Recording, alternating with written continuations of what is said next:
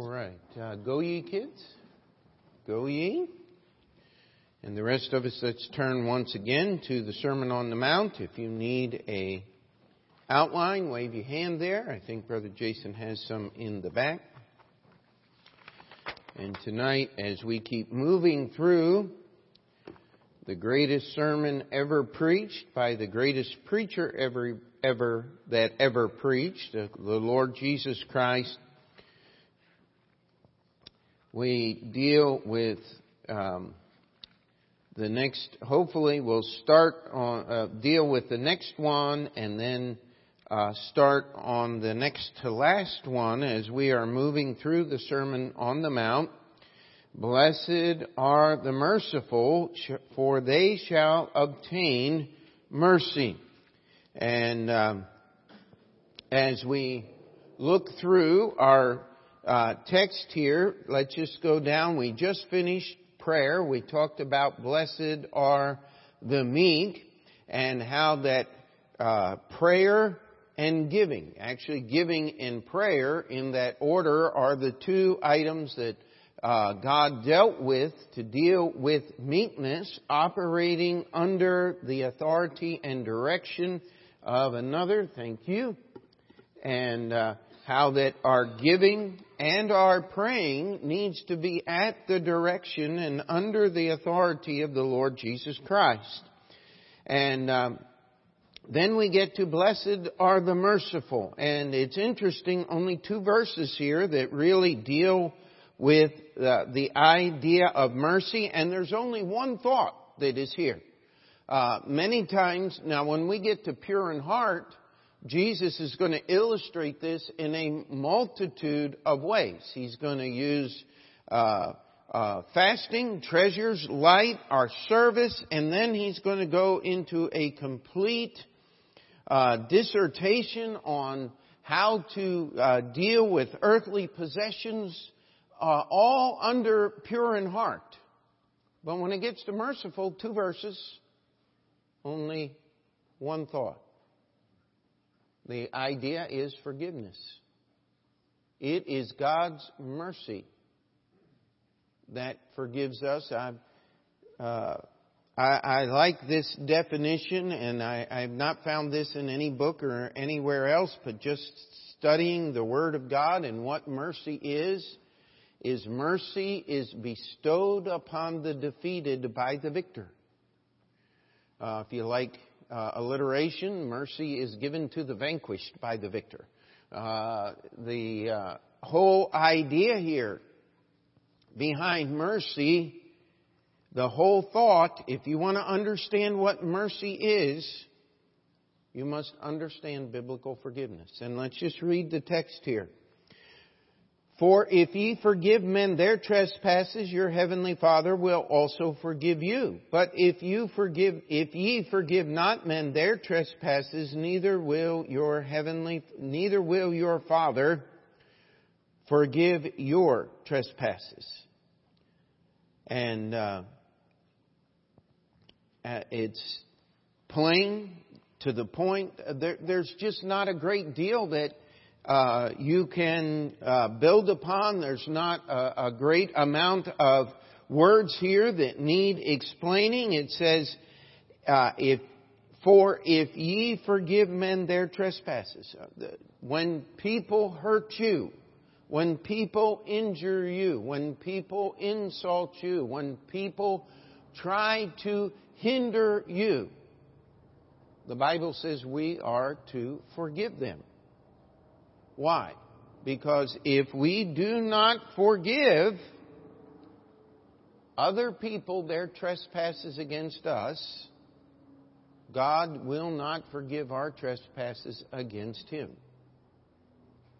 Now, that's pretty serious, isn't it? And just as I was reading the text, I don't know how many of you caught that. I was reading, and often when you read a familiar passage, you think you know it, and I almost put the heavenly adjective in there that is in the first verse into the second verse, but it's not there now, is it? You see, in verse 14, for if ye forgive men their trespasses, your heavenly Father will also forgive you. But if you forgive not men their trespasses, neither will your Father forgive your trespasses. Isn't it interesting that adjective describing who God is, where He lives, is left out of the second verse? There is a different relationship with God in verse 2 than there is in verse 1. The first verse versus the second verse, verses 14 and 15 here. But before we go too much farther, I want you to understand something. You're never going to understand what mercy is until you start at poor in spirit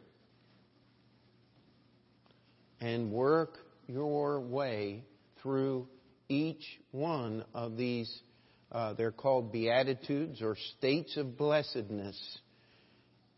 When you find, how many of you remember the relief when you finally understood that you could not save yourself and you came to Jesus Christ and asked Him to save you? Amen? I'll tell you what, this morning's message, there's just a lot of people that never get to that second level of grace. They never exchange their guilt, which is God's grace, which is a tool that the Holy Spirit of God uses to convict us, to make us want to come to Jesus. We never turn that in for the grace that saves us. Instead, we try to drown it with loud music and alcohol, drugs, whatever, and we can go on and on. But listen, until you get a hold of poor in spirit, until mourning, again, is not something that you engender or you, the phrase that we use is gin up. Something that you get started in yourself. If you're really mourning, no one has to tell you to do so. In fact, you can't stop it. It's going to come out. Read the story of Nehemiah. As he stood before the king after praying for 4 months about Jerusalem, it finally got to a point to where the king says, "Why is your countenance sad?" It says he greatly feared because the king put people to death for less. That was the way the Persian kings, some of the cruelest men in all of history. You told a bad joke, you could lose your life in the court of a Persian king. And here Nehemiah as the king's cupbearer. And, you know, the king was intimately interested in the health of the cupbearer. There had been more than one cupbearer that had been replaced because of an attempt to kill the king was foiled by the cupbearer. He died instead of the king dying. How many of you like that job? And yet, Nehemiah couldn't stop the emotion and the sorrow of his heart over the destruction of Jerusalem before the king, mourning. And then we work up through meekness. They that hunger and thirst after righteousness. And now we get to merciful. Mercy is not a complicated subject. But I want you to grab a hold of this. You can't deal with a deeper subject. People who like to feign themselves, Bible scholars often talk about digging deep into the Word of God. I'll tell you what, you can't get any deeper than mercy. You cannot reach to the heart or the soul of the issue any deeper than forgiveness. To have a heart that is capable of forgiving other people for what they have done, there is nothing more central to the work and the testimony of Jesus Christ than the word forgiveness. I hate to tell the story off too often. I hope I don't, but some of you will remember the story once I started. But this was back before 9/11. I had he was actually a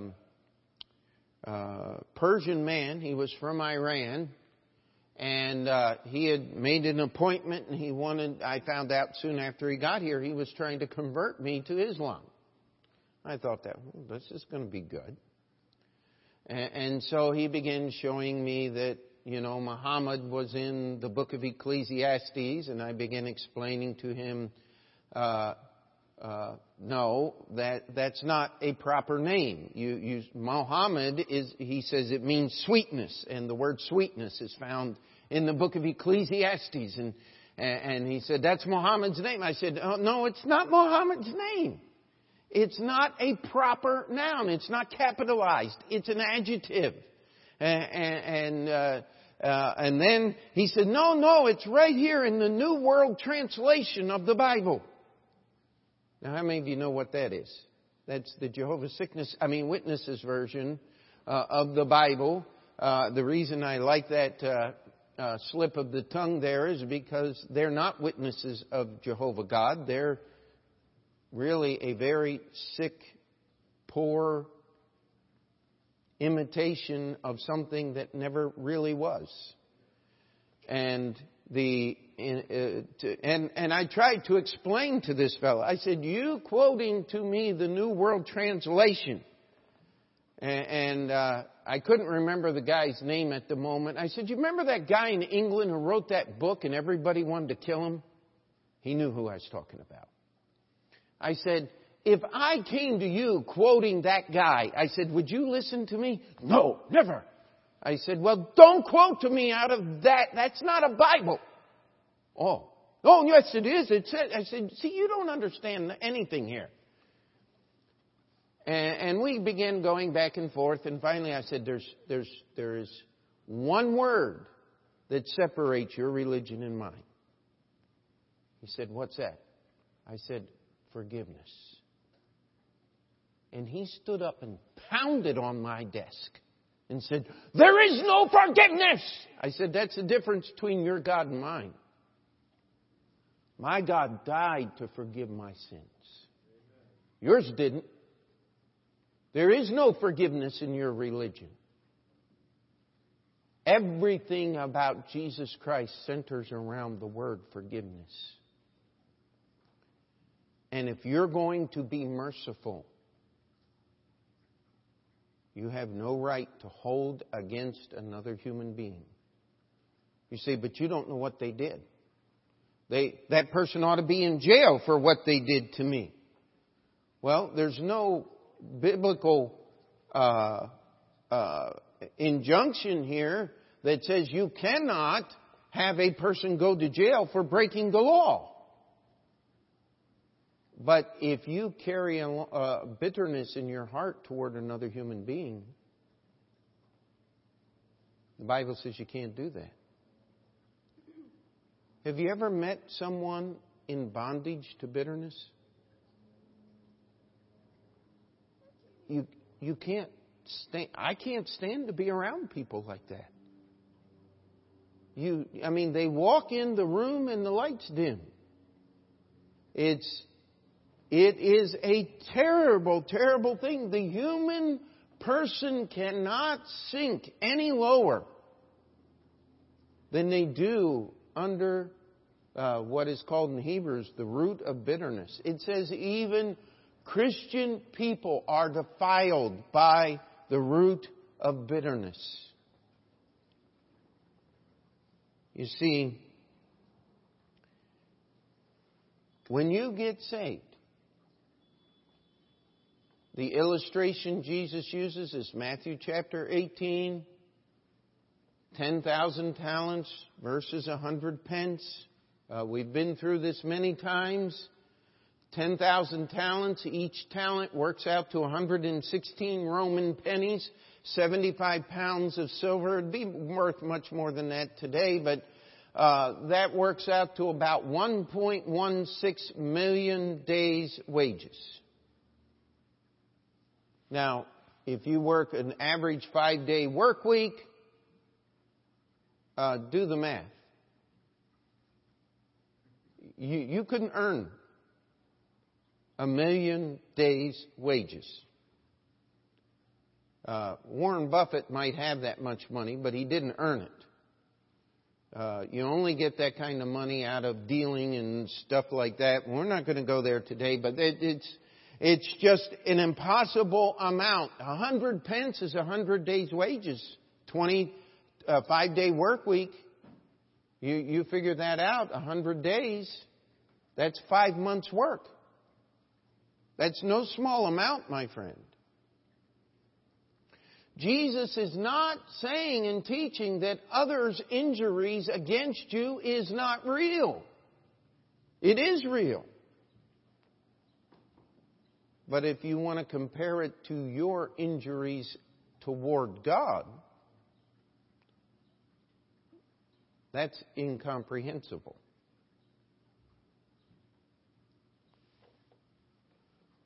And the Bible says if we don't forgive others, when I give my sin to God,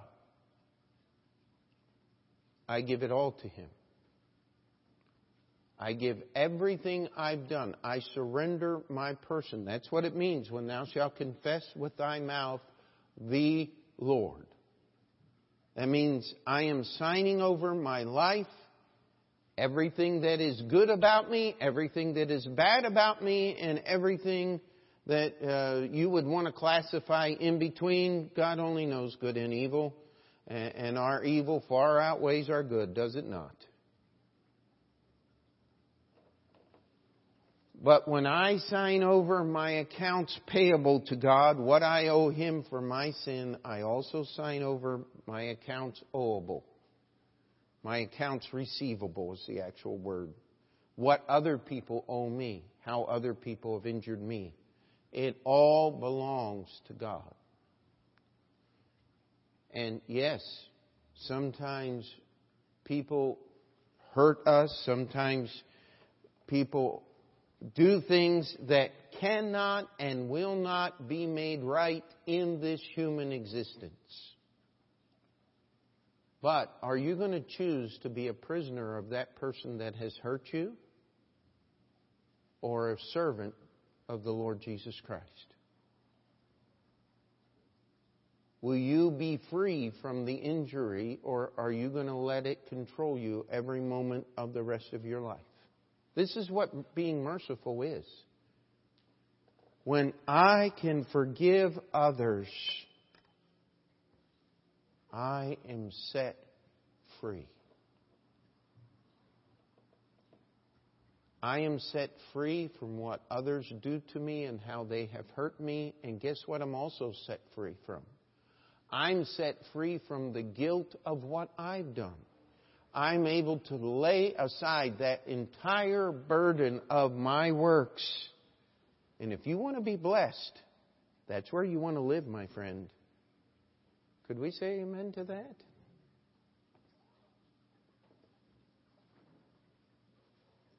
And by the way, forgiveness in the Bible is always connected to, especially the Old Testament, what's forgiveness connected to? Sacrifice, payment. Amen? In the New Testament, forgiveness is connected to payment now, isn't it? How did you get forgiveness? Jesus paid for your sins.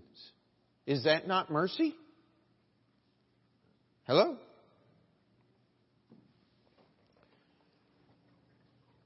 And this is a problem that we have, especially here in America. Because we use the word fair. It's not fair. I'm the one that gets the ticket, and that guy that blew past me at 95, he gets away free. Try explaining that to the police officer next time. Actually, don't try explaining that. That'll just get you a bigger ticket. That's not going to help. Do you know that Al Capone ran the largest and most effective soup kitchens in Depression-era Chicago? That he actually fed more hungry people than the government did. Of course, that's where he recruited all of his thugs and his henchmen for all of his evil deeds. He was not a dumb man, and when he was put on trial, he even had the audacity to say, "But what about all the good things I've done?" It didn't wash. And God's not going to accept anything but mercy. Mercy is too powerful and too wonderful. You cannot hoard it. You cannot store it. You cannot half give mercy. It's either 100% or it's nothing. Blessed are the merciful. If you're here tonight and you're still bound by what other people have done to you or are doing to you, you need to go back and start at poor in spirit and start working your way back through. So that when you get here to merciful, you can understand that there is a proper system of reconciliation. God has forgiven me.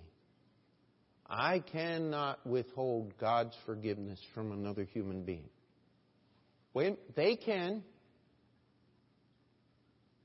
They can choose not to receive God's forgiveness, but you cannot choose that for them. And when you try to make that choice, the only thing that's going to happen is you're going to destroy yourself. I like Brother Thompson's definition of bitterness. It's drinking poison and waiting for your enemy to die. The only one that suffers is you. Be free. Attain that level of blessedness. Blessed are the merciful. Why? For they shall obtain mercy. And by the way, when we all stand before God, is He going to let anybody get away with anything? Let me tell you, He's a just and a holy God. He is so careful. The record books in heaven record every sin committed in the history of mankind. I would hate to be heaven's librarian. How about you? But when a person gets saved, every entry is marked, paid in full by the blood of Jesus Christ. Now, I wouldn't mind that job. How about you? But that's actually, I believe, the angels keep track of those things. Jesus is the one that knows every answer and everything. But those books, it talks about having your name marked out of the book of life. It's not going to be that you weren't there. It's going to be that your name has been removed. It has been blotted out. That's a terrifying thought, is it not? These verses simply say, "For if ye forgive men their trespasses, your heavenly Father will also forgive you. But if ye forgive not men their trespasses, neither will your Father forgive your trespasses." And by the way, if you have no forgiveness, you do not have eternal life. That's the short and the long of it. Merciful is truly the deepest, most far-reaching subject that we will deal with in the Sermon on the Mount. But how little space is given to it because there's nothing else that needs to be said. And so then we move on. If you get past this, then you can start working on pure in heart. Isn't it amazing that God spends more time, Jesus spends more time dealing with pure in heart than any of the other states of blessedness? I think there's a correlation here to Jeremiah chapter 17 that the heart is deceitful above all things and desperately wicked. Who can know it? If we're not careful, our heart will deceive us. Why do you think the worldly philosophy is out there? Just follow your heart. Why is that out there? The fool seeketh to know his own heart, is what Solomon said. And yet everywhere we go, follow your heart. If you truly love, what is that? If you truly love something, set it free. And let me see if I remember the rest of it. And if it comes back, it's yours to keep forever. And if it doesn't, hunt it down and kill it. No, I'm sorry. That's what we did in high school to the poet book there. And that is more along the theme of most mysteries and thrillers and things like that. No.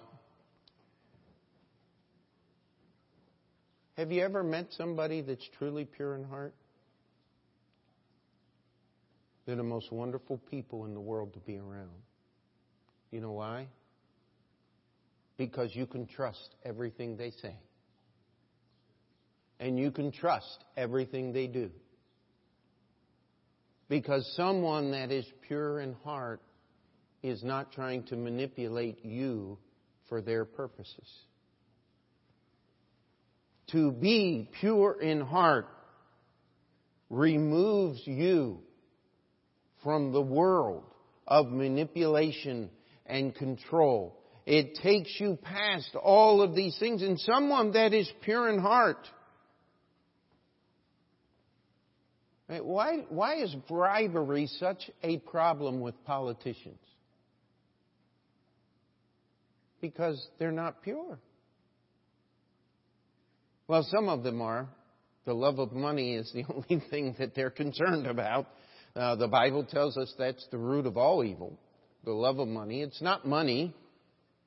If money were the root of all evil, we couldn't take an offering. We couldn't pay our bills. You couldn't live. But money is not the problem. And by the way, you don't have to be rich to love money. Some of the greatest lovers of money are the poorest people. They spend their whole life dreaming about trying to get a little bit. But you know what? If you're pure in heart, there's only one thing that is the center of your heart. Pleasing the Lord Jesus Christ. You know, in the earthly realm, probably the closest illustration of someone who is pure in heart or single in heart would be an Olympic athlete. You know, those people that compete in the Olympics. I heard a little blip. They just had the National Spelling Bee. And the young man that won that spelling bee, one of the commentators was describing his interview on Good Morning America. And he said, you know, when the guy was there on Good Morning America, he could spell, but he couldn't do anything else. He wasn't even a human being. He couldn't hold a conversation. He couldn't say anything intelligent, but he could spell words that nobody ever heard of before. And they played a little tape, just one of those words, and I still don't know what it is. They said it 3 times, but I've never heard the word, and I couldn't pronounce it, and won't even try. And by the way, spelling was one of those things that we just never got along. Spell checkers are wonderful things. And if you see any spelling or typing errors in your outline, it's because the spell checker messed up, not me. Amen?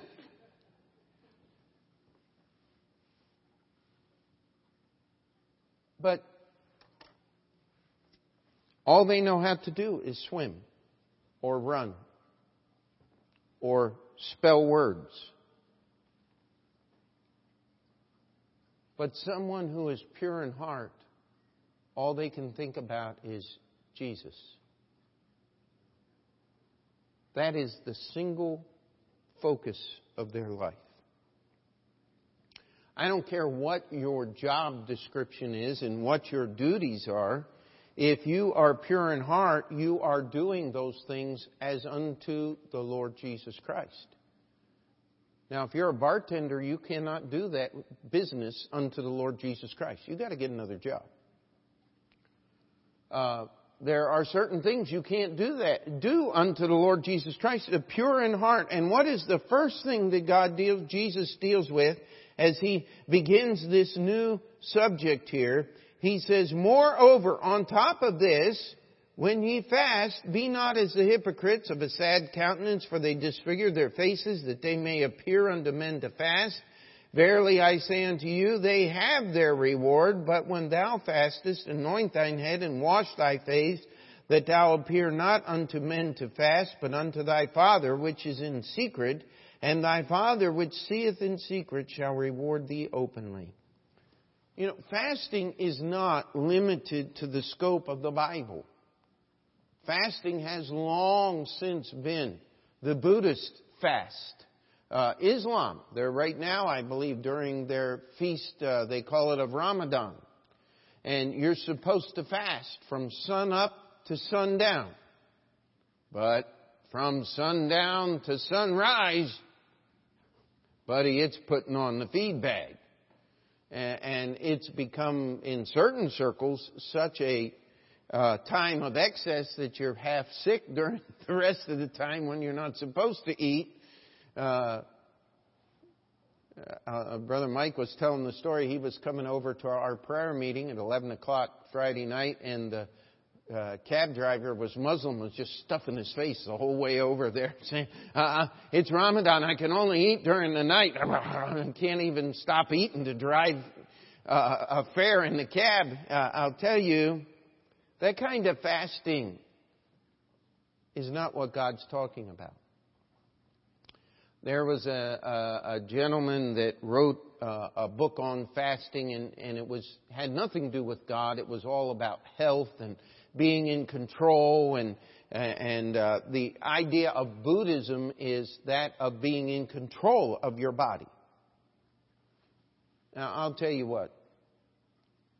I have fasted and will fast, but I'm not going to do what that guy did. He was fasting like 40 days just so he could prove that he was in control of his body. What good has he done? Well, hey, you can not eat for 40 days. You're a pretty strong guy, pretty strong individual. You're still alive. What else can you say? But you're not one bit closer to God, and you're not one bit better able to understand God's Word in the real scope of things. What have you accomplished except to get people to say, wow, he's accomplished something unusual? If I'm going to accomplish something unusual, maybe I'll learn to catch quarters off my elbow or something like that. Some of you will remember that craze from the 1980s. But fasting is... Read Isaiah 58. That's the chapter. Real fasting is something God tells us to do. Read the Old Testament. It was all through the Old Testament. Fasting and praying.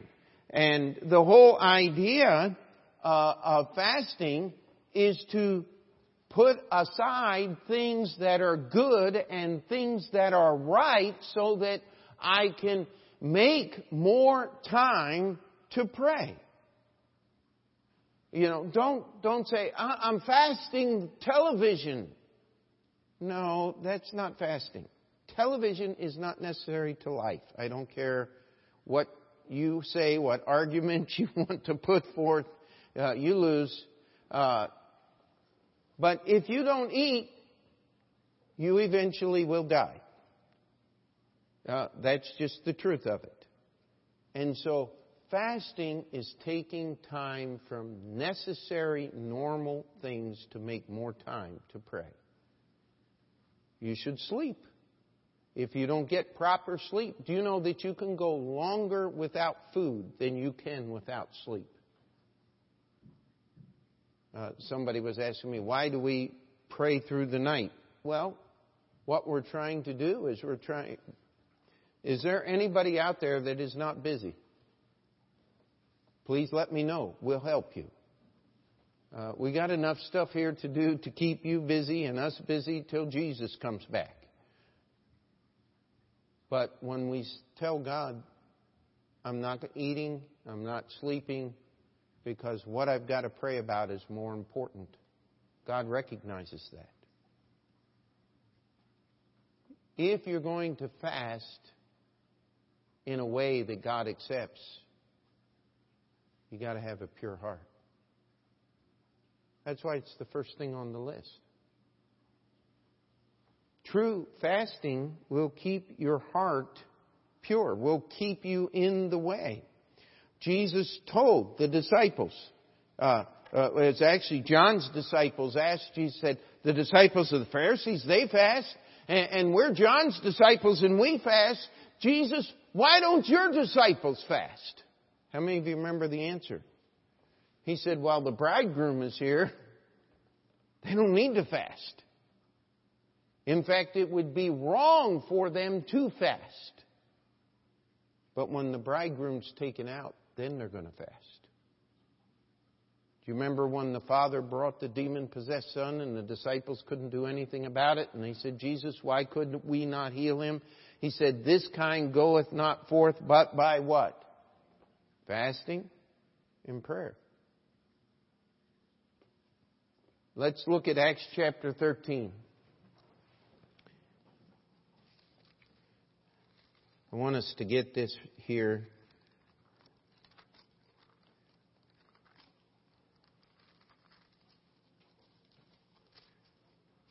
Acts chapter 13.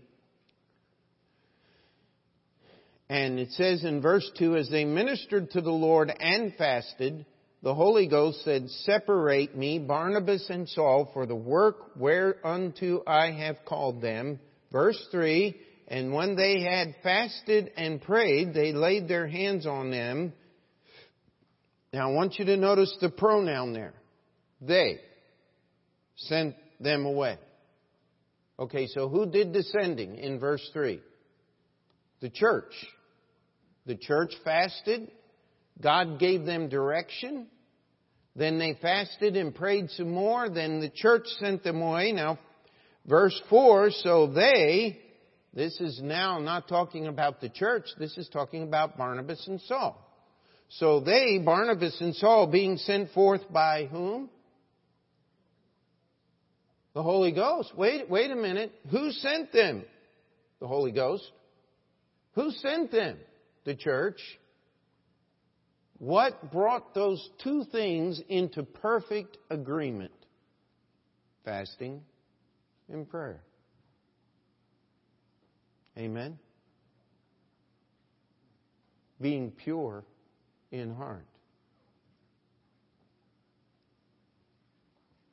Everybody see that?